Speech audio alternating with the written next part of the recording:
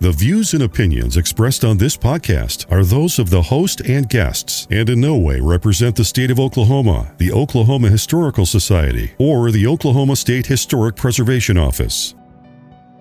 After a lifetime of ADD-induced hyperfocusing, I have decided to share the things that fascinate me. I'm Jack, and welcome to Musings of an ADD Mind.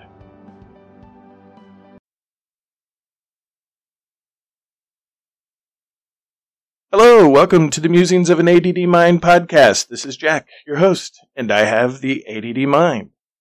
Today, I'm very excited. I'm joined by a very special guest, Christina Wyckoff. She's an archaeologist, and she is going to, real quick, tell us her path to becoming an archaeologist, and then we're going to discuss some of the cool things she's done as an archaeologist. So, hello, Christina. Hello, Jack. Thank you for having me on your podcast. You're welcome. Just a full disclosure, she works in the same office that I do for the state of Oklahoma. And otherwise, you never would have had me on this show. Well, our paths wouldn't have crossed. But yes, no, Christina is very knowledgeable. She's done some really cool things in her career. And I'm just going to let her sort of quickly give a rundown on sort of how she got to where she was. So go ahead, Christina. Well, I started out with a history degree, a bachelor's in history at the university, well, I should say Oklahoma State University in Stillwater. And I later acquired a master's in anthropology from the University of Oklahoma in Norman. The superior university in the state. Well, I cannot say that. No, you cannot. Because I wouldn't be able to go to half of the places in the state if I picked a side. Yes, but I can be partial. You may be partial. Yes. I will say, as someone who grew up in Stillwater and chooses to live in Norman, I love both towns for different reasons. That's perfectly acceptable. Anyway, sorry to interrupt you. That's no, good. Not at all. I ADD'd you. That's your job. Right. So I got my master's in anthropology from the University of Oklahoma, and I worked for about 9 years doing cultural resource management archaeology, largely archaeological reports for highway projects throughout the state of Oklahoma. And now I'm working in your office reviewing a lot of those projects that other people submit. Yes, you're now on the other end of the submission process. I am. But before I settled on working in the United States, initially what had drawn me to archaeology was learning about the Minoans and the island of Santorini, which was called Thera at the time, and the volcanic eruption on the island of Thera and the aftermath of that. That was what fascinated me. I had intended to pursue a career working in the Mediterranean. That sounds horrible. It does sound horrible. So when I started at the University of Oklahoma, a very wise faculty member who happened to be the chair of my committee advised me to check it out, to go do some field work and see if that's what I wanted to pursue. And so I did. I volunteered on an excavation on the island of Crete, which is gorgeous. And if you ever have an opportunity to go there, you should. It's beautiful. I will. The olive oil is divine. Yes. And I got to work at a site named Priniatikos Pyrgos. And I should send you a link. The researchers who are working out there still have done a great job with resources about those excavations. I was there in 2007. So is that like a city or like castle or some sort of, I don't know, like a religious ruin or all of the above? Well, there it was an occupation in different periods, but the site it spanned a huge period of time, and I have not kept up on the recent research, so you'll have to forgive me. But I know that at the site, the site dated back to the Neolithic period. There were hearth features. There were tons of Greek pottery, sherds, Roman roads, Venetian glass. As I recall, there was a burial from World War II there, a German burial. Oh, wow. The site had everything. And it was also right on the beach. So it was a rocky outcrop on the beach. And one of the units that I was excavating, as I was sitting there excavating with my little mattocks, which is like a little pickaxe, and my little, tray to scoop the soil into, I was being misted by sea spray that was crashing on the rocks. Oh, wow. Really, you cannot imagine a better, more luxurious site to be a shovel bum. Yeah, that has to be nicer than, I don't know, doing a dig in like the Mojave Desert. I mean, the Mojave Desert, I'm sure, has some really interesting silver linings, but yes, I don't think you get misted by sea spray. Yeah, and if you could real quick just explain how far back the Neolithic period was, because, clearly that wasn't 500 years ago. Lithic means stone, and then neo means new. But as far as dates, I don't have that in my head, so okay. I'm Googling it for you. But it's not something that I just know off the top of my head.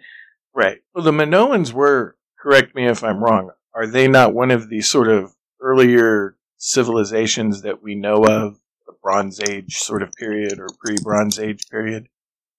So, yes, well, I mean, again, as I was excavating at this site, please keep in mind that my research did not include the Minoans. It was just an area that interested me. But yes, you're talking about approximately 3,500 BC, somewhere in there, to it butts up against when the mainland Greece, the Mycenaeans, right. And yes, that Bronze Age period. But yes, it extends early. No, it's Bronze Age, but yes, 3,500-ish. Okay. Yeah, so it was 3,500 BC. Then we're talking about 5,000 years ago. Just a little bit of. It's time. A long time ago, but there was a lot of time before that too. So right, yeah. So what would you say was not necessarily something that you did, but on the island that you got an opportunity to look at was just the most mind sort of blowing thing that you always have to tell everyone about? Well, for one thing, it's just totally different to walk around the island of Crete or mainland Greece. I did walk around Athens a little bit because the archaeology is also part of the landscape. Mm-hmm. And it's a little different than most places I've lived. And there are places in the U.S. where you can see, Monk's Mound, for instance. I drive past that whenever I'm traveling between Oklahoma and Chicago.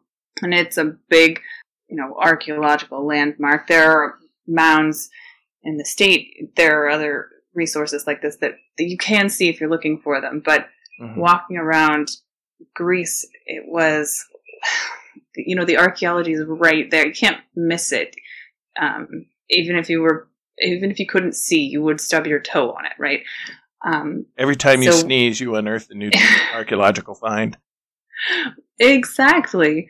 And when people are excavating these resources, it's known a lot of the time. And there was one street I was walking down where they had removed a section of sidewalk, and replaced it with this thick plexiglass-like stuff so you could watch the archaeologists excavating below the street.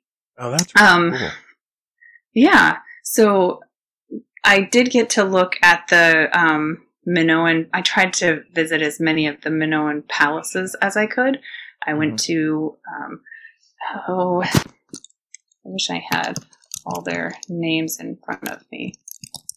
So Knossos, which is, archaeologists will tell you it's kind of like Disneyland, because the archaeologist who excavated it really wanted to recreate it so people could see how great it was, but not entirely accurately. So it is beautiful and really interesting, but it's not history, right? It's a reproduction. It's an artistic rendering of what an archaeologist thought might have been there. Sort of like a made-for-TV movie, and it was, based on actual facts. Yeah, made-for-TV movie where you read the Sparks notes. Okay. But it is beautiful, and I really enjoyed walking through that palace. It was really incredible, and it does give you a sense that you don't get walking around a ruin, because they have repainted some of it, and there's a sense of majesty that I think does get lost when you're looking at more accurate archaeological sites. Right. So maybe there's a plus there, but you have to be careful about it because it is fantasy rather than reality. Right. You couldn't do it because of the money involved, but it would be cool if you could have like the ruin and then build the recreation next to the ruin. So then you could have both. Right. And actually, I think there were people working, it's been a long time since I was at an SAA's, Society for American Archaeology, which is a big conference, and you can learn lots of cool stuff. But I recall at one of the more recent ones I attended, there was a lot of artificial intelligence that people were using to look at an archaeological site. So, for instance, you could take your phone to an archaeological site, and the GPS data and the angle of your phone, you could look in the camera and or in this app and see what archaeologists or other historians and researchers believe that place looked like at different periods of time. Now that is awesome. That is really cool, because I get the feeling a lot of time that, especially people in America, they tend to think that and people from, societies long ago were just sort of stupid and they couldn't do anything, and I don't know, they needed aliens to do stuff. But they were smart. They could figure stuff out. They built incredible, amazing things without modern technology to do it.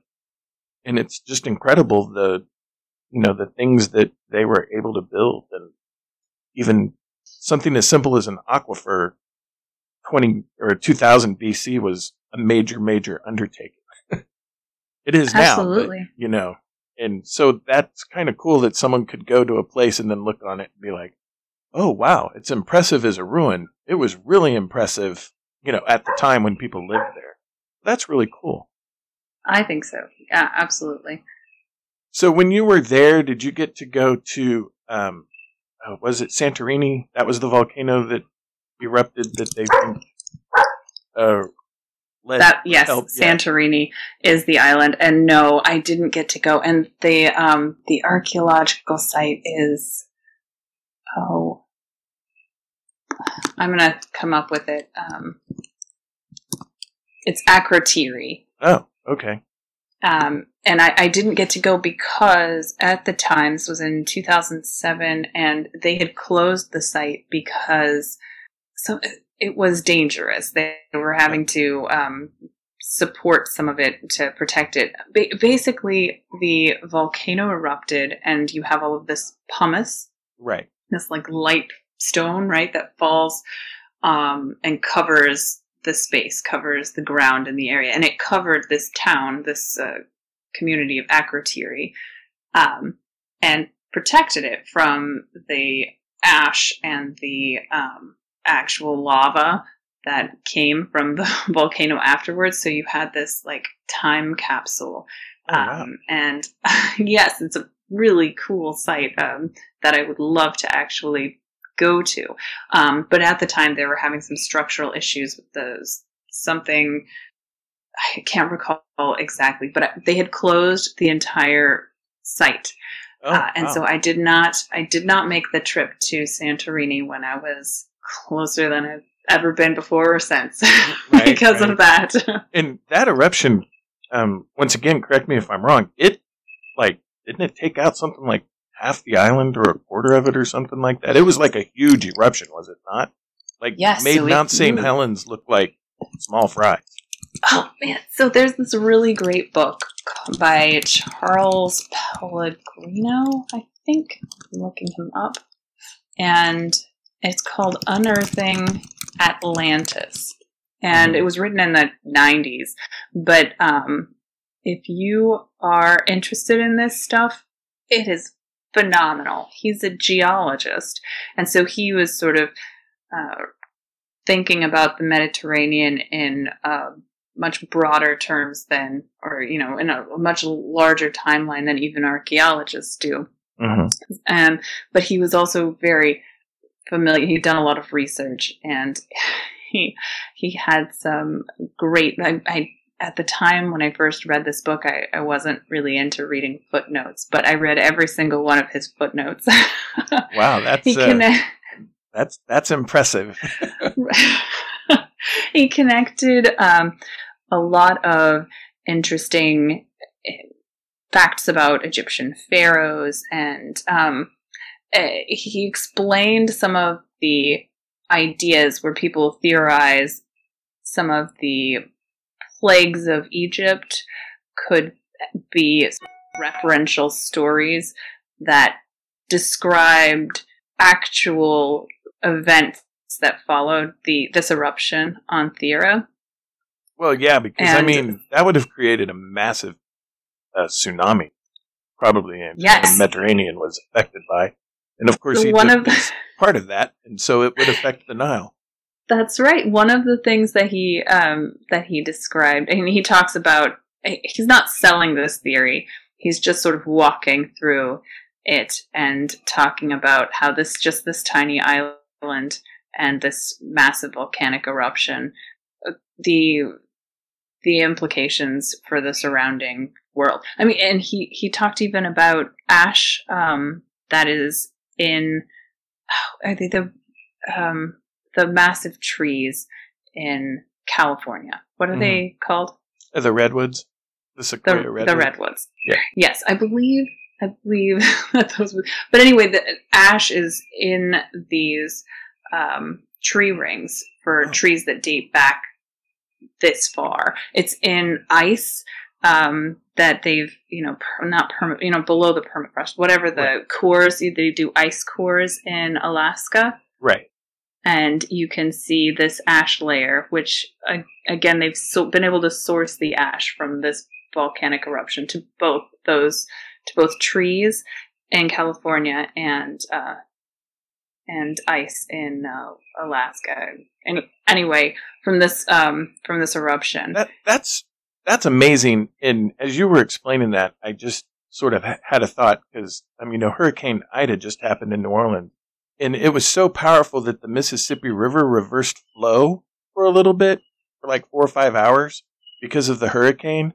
So I would imagine that, the tsunami created from that eruption probably reversed the flow of the Nile, probably caused some flooding issues. I'd never even really considered that until just now when you said that, because, the hurricane just happened and I was like, oh, hey, I occasionally can put 2 and 2 together. Well, I think it must have been, I can't imagine what the effects on that enclosed space of the Mediterranean would have been. But one of the things that he did discuss is rather than the Red Sea, there's a smaller sea, which is the Sea of Reeds, and he was saying you might have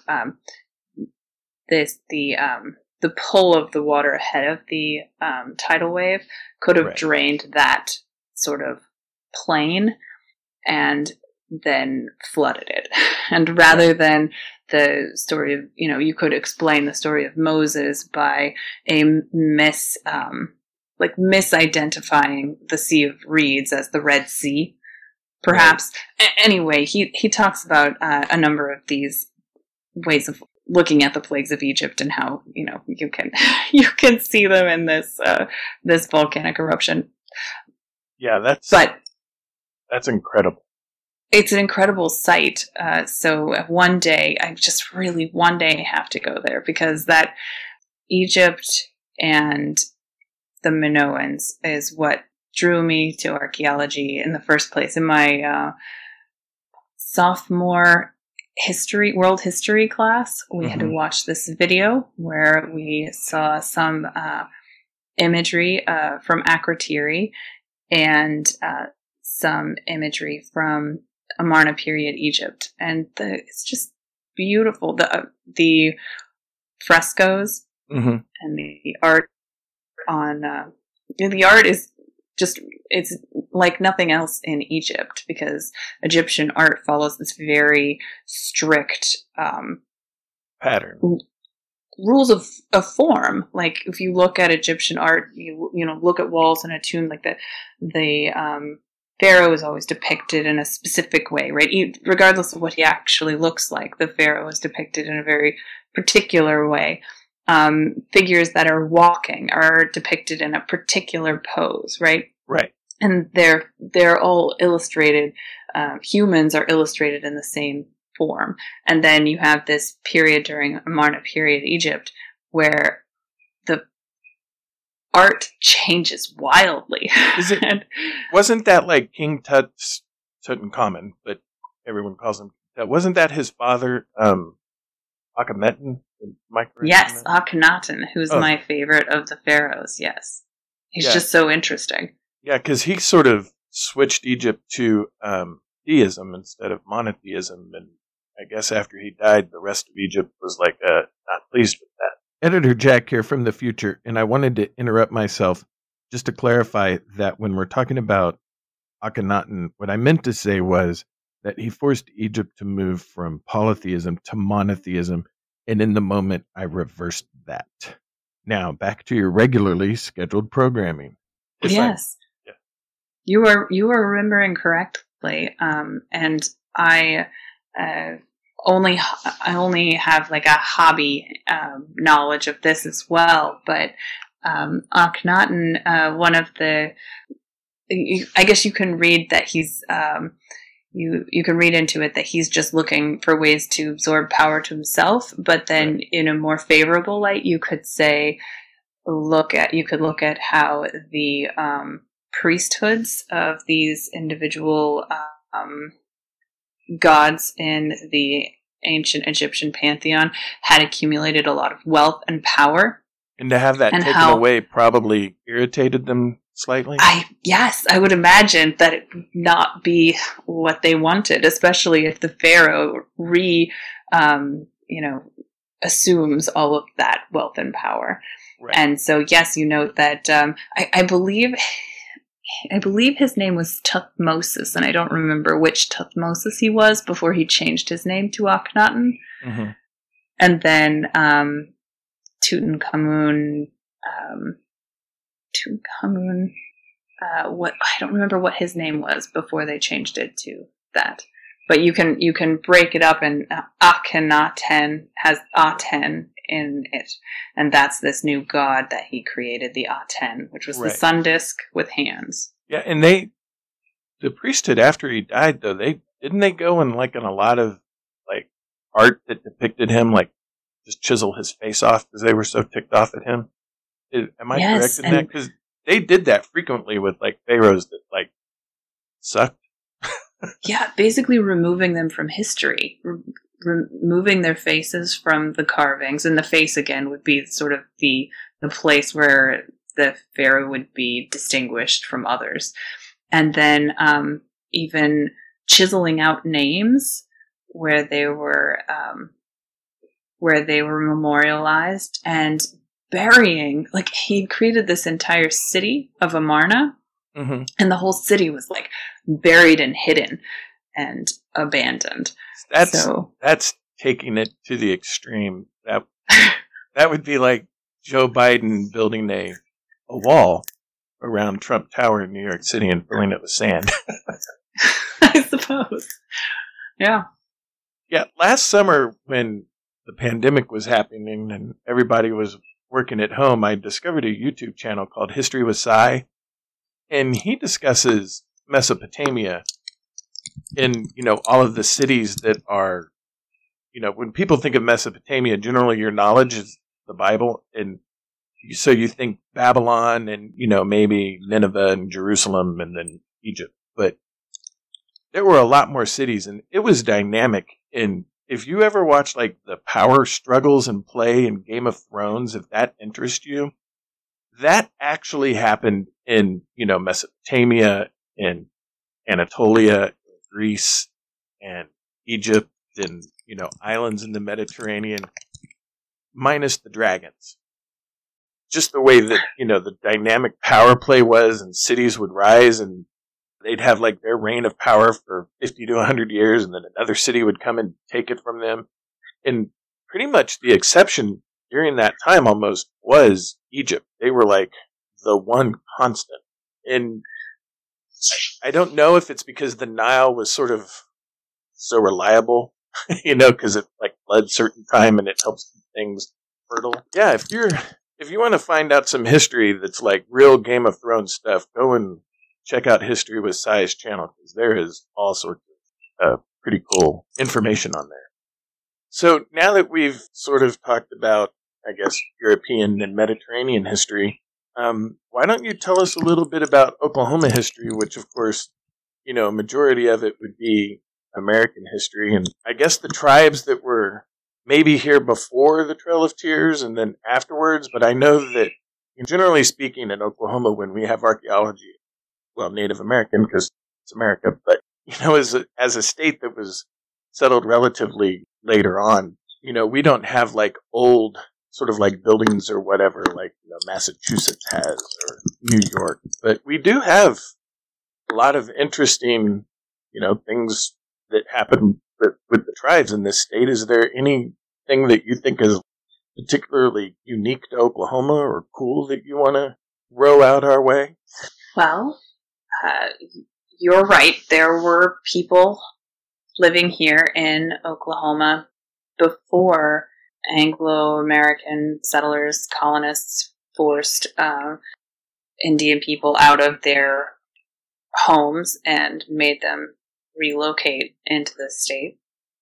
The Wichita and the Caddo are the two tribes that I know trace their ancestral lands back and include Oklahoma in their ancestral lands. So they were here before other tribes were relocated to this location. I guess the only archaeological site, pre-contact archaeological site that's like public, open to the public, is Spiro Mounds. Mm-hmm. And the site is fascinating. It really is.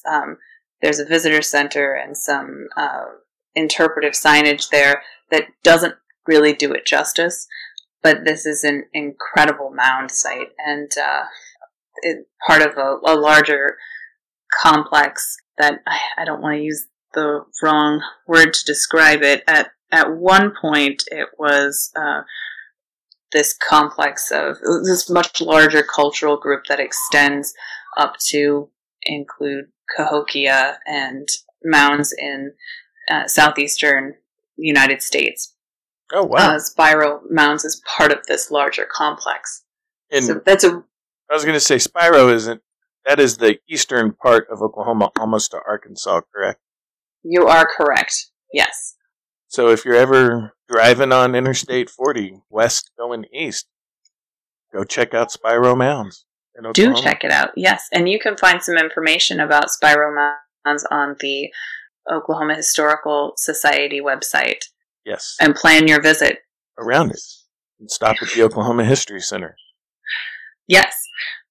But yes, people have been in the state long before the land runs, and that's something that as a parent I found really frustrating. And actually, as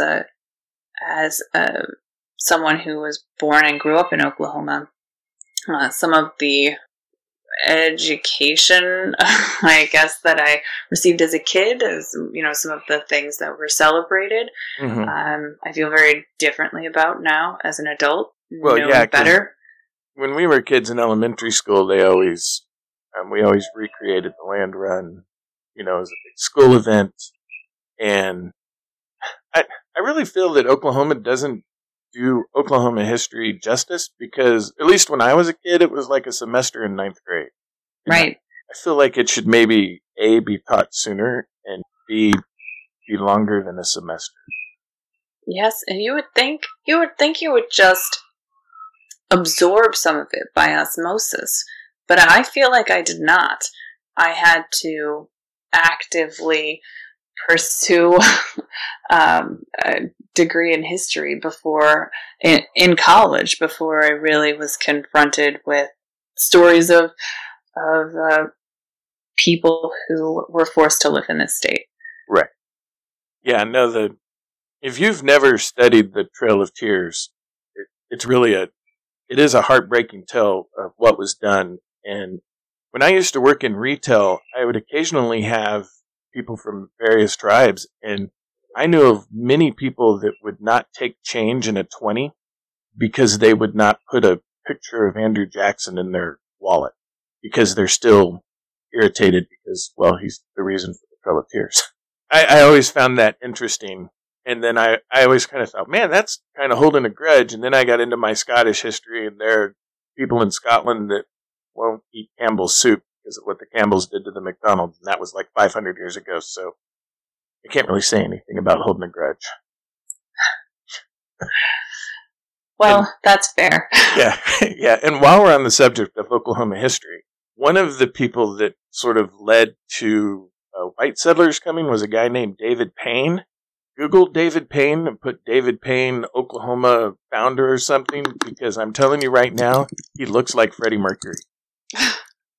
You can also learn more about David Payne in the Indian Pioneer Papers, which are available online. And I know that the University of Oklahoma houses them in their digital library collection, but I think you can find them through the Oklahoma Historical Society also. Oklahoma Historical Society has several divisions, and it's probably in the research division portion of the website, would be my guess. Yes, I believe you are correct.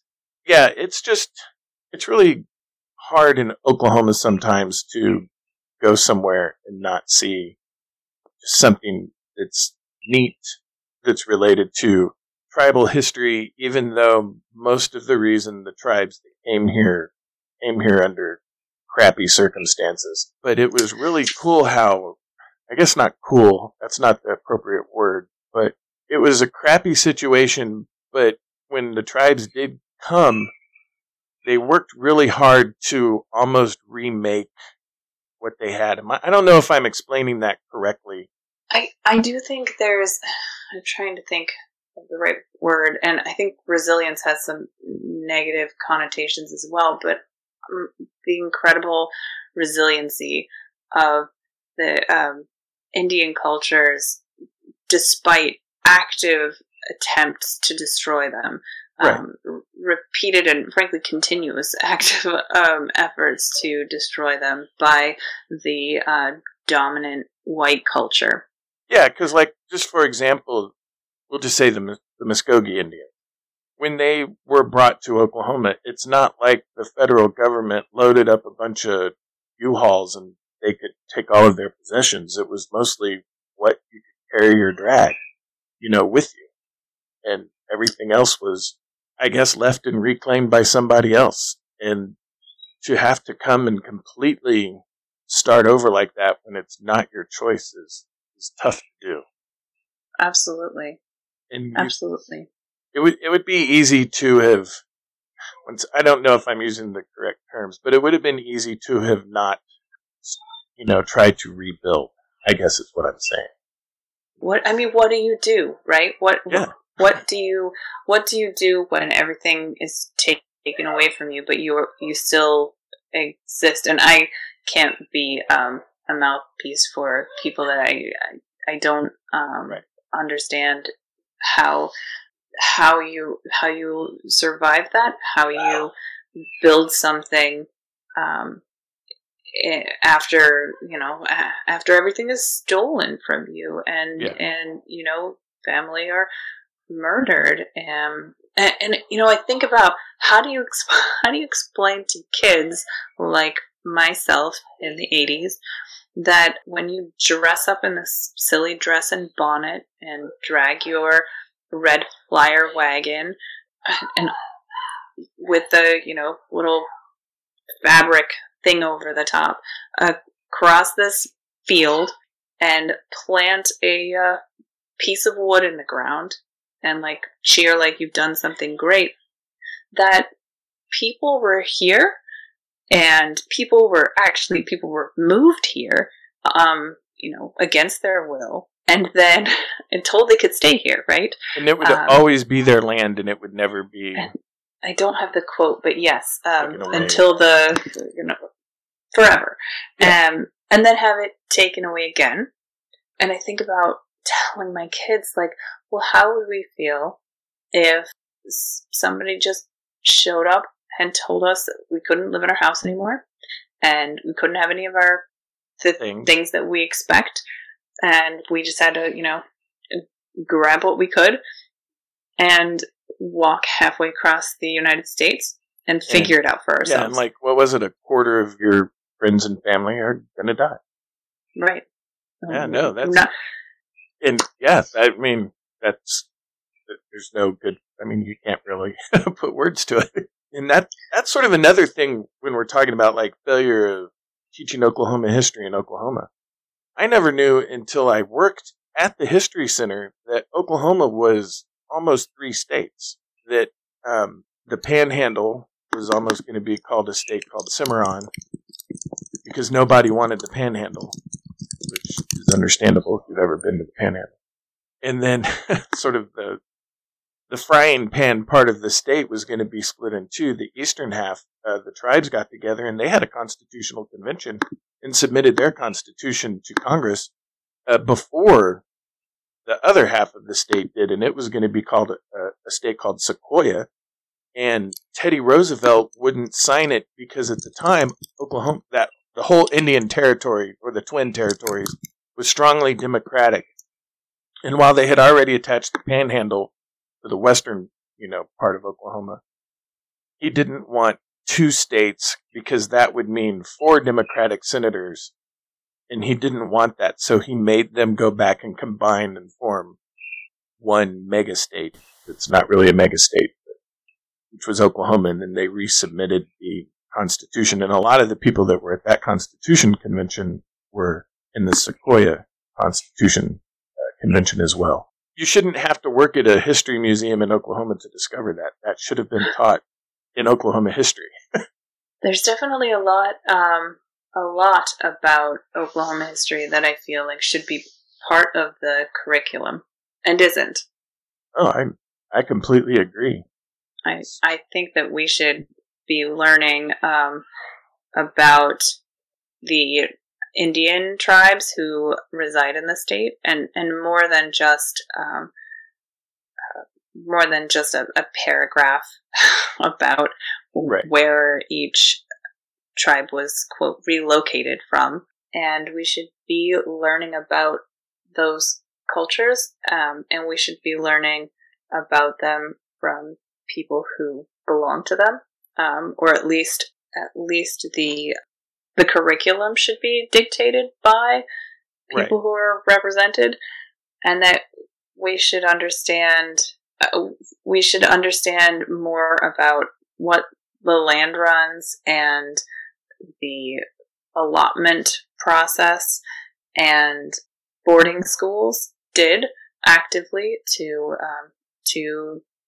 the cultures of the people who occupied the whole of what is the continental United States before colonists came here? Yeah, and the thing, when you study history, there's when you don't study history, you're doomed to repeat it, but those that do study history have to watch those that don't repeat it. I've kind of realized that people generally can find a way to be crappy to other people. And so a lot of, what happened in boarding schools to Native Americans, and we're finding out now that it even happened in Canada as well. And that's what England did to the Scottish and the Irish. You spoke Gaelic in a school in Scotland, they would beat the crap out of you. If you spoke Cherokee at a school in Oklahoma in 1870, you probably got the crap beat out of you. Because losing your language is one of the ways that takes away your culture, and then you conform, and it, makes you assimilate, I guess is the word I'm looking for. I don't know if that's the correct word. I think that's exactly the motivation by the party in each of those instances who is trying to take away any power from the non-dominant group. Right. I guess it still happens today. I guess China does that to people in Tibet as well. But when we see that, we respond that it's a crime. Yeah, because we treat that now as a human rights violation, which Right. it is. So that means that it was, that way in the past as well. So it didn't just like in 1993. Well, you know what? It wasn't a human rights violation then, but it is now. Right. And the effects of all of the terrible things that have been done didn't vanish, because even if those activities and deliberate attempts to control or harm different communities, even if those activities stop, the results of them are still continuing. Right. Because it's not an overnight thing that goes away. Because the reservation system, that is a pretty poverty-stricken part of the U.S. And it's not that it doesn't have to be, it shouldn't be. And, that is just still kind of a form of oppression that is being, I guess, handed down to a group of people. There's definitely plenty in our country now, plenty of institutions that help certain people without helping other people. Right. And that does not appear to be an accident. Yeah, and I don't want to get into like a whole debate of was going to Afghanistan right or wrong. That would be not only a podcast to itself, it would be a series of podcasts. But, we spent, $2 trillion in Afghanistan over 20 years.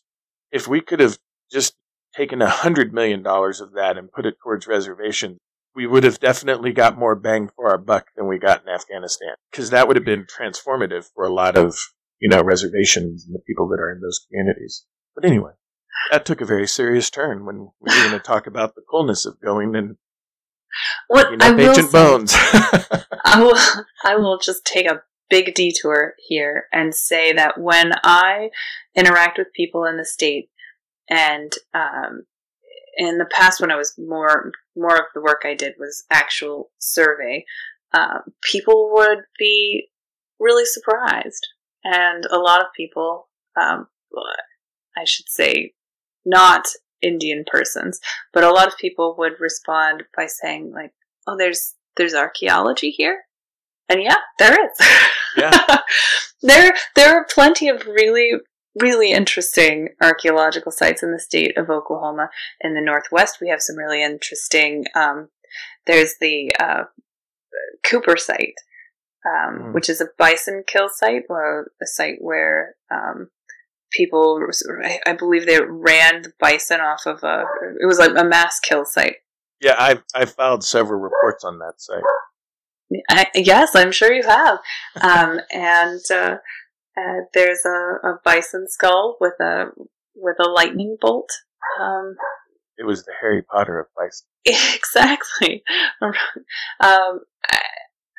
I think that's a really cool archaeological site. But there's cool archaeology all over this state.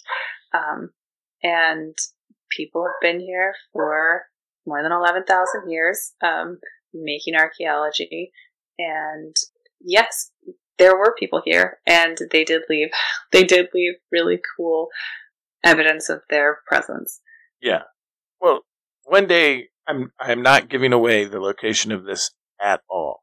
But one day, like, a project came in and I was reading it and I was like, that's why the highway makes this weird thing. They had to go around an archaeological site. And I thought that's kind of cool that it was preserved that way. And most of the time in America, let's be honest, progress wins. Roads or buildings. And the fact that they went around it, I thought was really cool.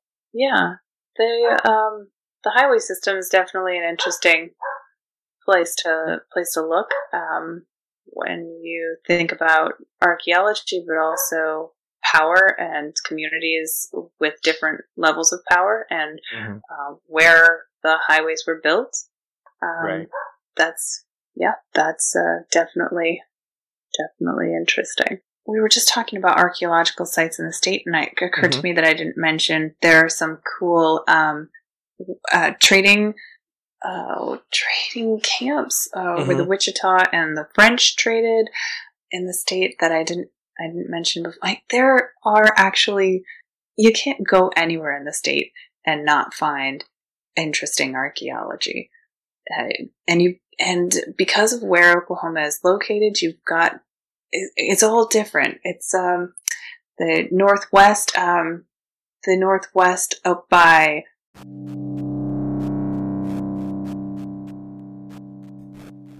You're listening to the musings of an ADD Mind podcast. I did some work up by Vici. Oh, okay, yeah. Spelled Vici. Right. It's pronounced Vici. But anyway, there's fascinating archaeology all over the state of Oklahoma. And all kinds of, there's even a steamboat that was excavated. In the Red River. That's right. And you can see an exhibit on it at the History Center if you were so inclined. Yeah, they did an entire, sort of mock interactive kind of thing so you can feel like you're actually walking on the riverboat. Yes, but great archaeology all over the state. I think archaeology here is sometimes, or maybe not just archaeology broadly, but cultural resource management. Archaeology done when in response to or because of some kind of project that in the U.S. is getting federal funds. That's when a cultural resources investigation would sort of be mandated, or the federal agency has to consider the effects of their projects on historic properties, as we would say. Correct. Significant historic resources. So I feel like here sometimes people look at archaeology as this. It's a pain. It's a hurdle. Something that they have to do to build their road. Exactly. They view it as getting in the way of progress. I was talking with somebody, and I was both irritated and saddened because the person was talking about how in California you can't build anything, and they have to go and do the archaeological study first, and all these archaeologists are making millions of dollars on it. And I was like, hang on. My office occasionally pays for these archaeological studies, and I know what we pay, and California isn't paying that much more than we're paying. And I'm like, there is no such thing as a multi-millionaire archaeologist unless he was selling fake Bible scraps to the Greens in their Bible museum. Right. Archaeologists aren't getting rich. I can assure you that Christina is not driving a Tesla. Do you recall? It was almost like there was this campaign to get kids not to go into the humanities. They were basically telling students, this is, you will not make money. You Right. should do anything else. Be a doctor.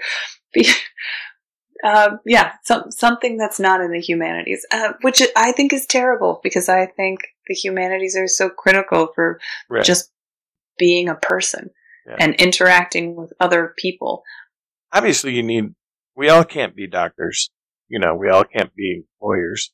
And humanities is important. You need all of the things. But even if we could all be doctors, there would be something lost if those doctors didn't have an understanding of people, Right. and our past, and why we do what we do, and I think that that would be terrible. History is just far more interesting and dynamic than I think it's given credit for. And I don't know why it's not taught in a more dynamic way in school. And I'm not dogging teachers or the education system, because I certainly don't know how to make it more dynamic and to get more people into it. I'm not sure how to do that, other than, I don't know, don't make all of the tests just be with dates. It's messy, though, because I think what makes history really interesting is when you start to understand that there is more than just the dominant perspective, that the people who were living in the places that the Roman Empire expanded into, or the British Empire expanded into, or that the American colonies expanded into, Mm-hmm. had their own motivations and stories. And it gets to be a lot. I mean, I can see struggling to find the right way to tell that story. Yeah, it obviously can't be easy. I've often thought about how, Oklahoma history is a semester here, and I thought, the same thing in Egypt would have to really be, you start in preschool. That's why they used to graduate college. Egyptian history, right? It used to be basically the king lists. So Yeah. It's like, well, you got to learn all the kings, the pharaohs. Who were the pharaohs? Who were the leaders of the Holy Roman Empire? That's your history. Yeah, and because I'm big into like my Scottish history and everything, there's always this group of people, and they always want to be related to. You always see, I'm a descendant of William Wallace. Well, first of all, you're not, because he didn't have children, so that makes it hard. But I've always thought, whoever you were descended from, it's almost more impressive that you're here, because they might have had more to overcome for their kids to even, make it, and their kids and their kids. So you're selling your ancestors short if you always want to be descended from royalty. Just, my personal viewpoint. Yeah. But anyway, yeah, I do think, though, that like in Europe and the Mediterranean, I do feel that archaeology is like seen as an impediment like it is in the U.S. Do you get that feeling as well? So, or as with everything that we're discussing in this podcast, I'm telling you my personal thoughts and what I have, from my perspective, what I've perceived. I do know that in Greece, the Greek government got involved because there were so many people selling artifacts on the illicit antiquities market, because you could make money that way, and the Greek government responded with laws to restrict that. But in addition to those laws, they also built museums everywhere, like community museums.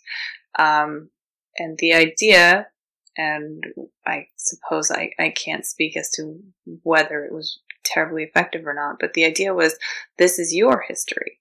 Like, this is your past, your history, and pride in that history, and that those artifacts would make you maybe less likely to sell your patrimony for profit.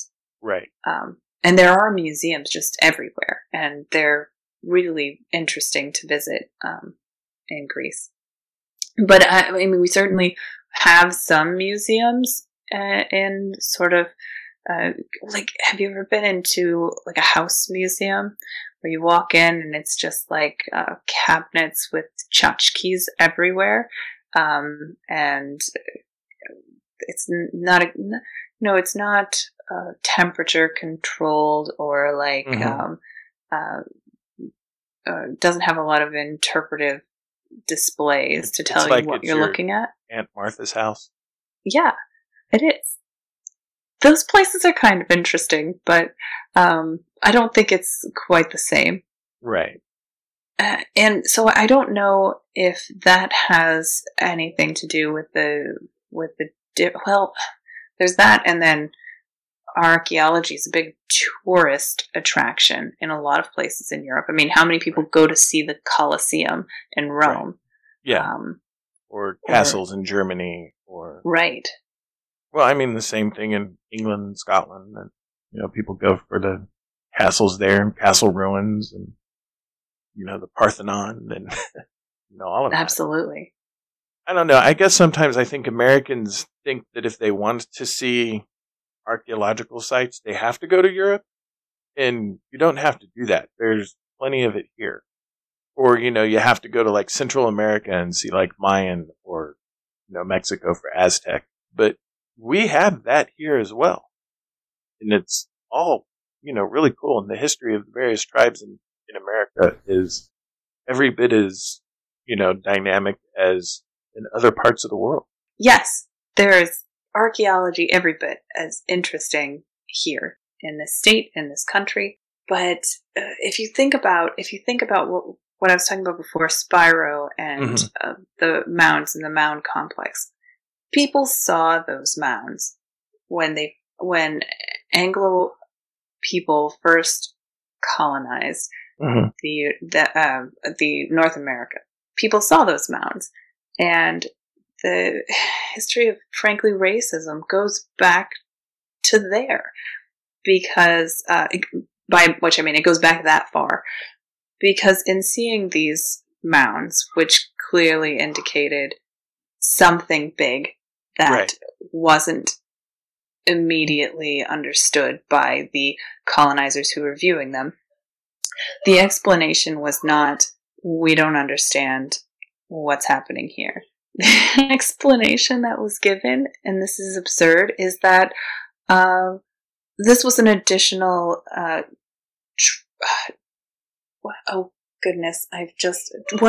an additional tribe of Israel. Right. Came here. Yeah, that's built these things. That's actually one of the foundations of Mormonism. Well, I apologize if I've offended anyone who's Mormon, but I really struggle with that as writing off the works of people who were living in the Americas before they were colonized by Anglo peoples. And I feel like, did you see that Indiana Jones movie, The Crystal Skull? I did. Yeah, I saw it in a dollar theater, and I really wanted to ask for my money back. I love Harrison Ford, but I was so frustrated. In the film, there are aliens involved. Right. And, spoiler alert, there are aliens involved, and the aliens are collectors. And the aliens have collected artifacts from Western Europe and the Mediterranean, etc., and then planted artifacts and archaeology in the Americas.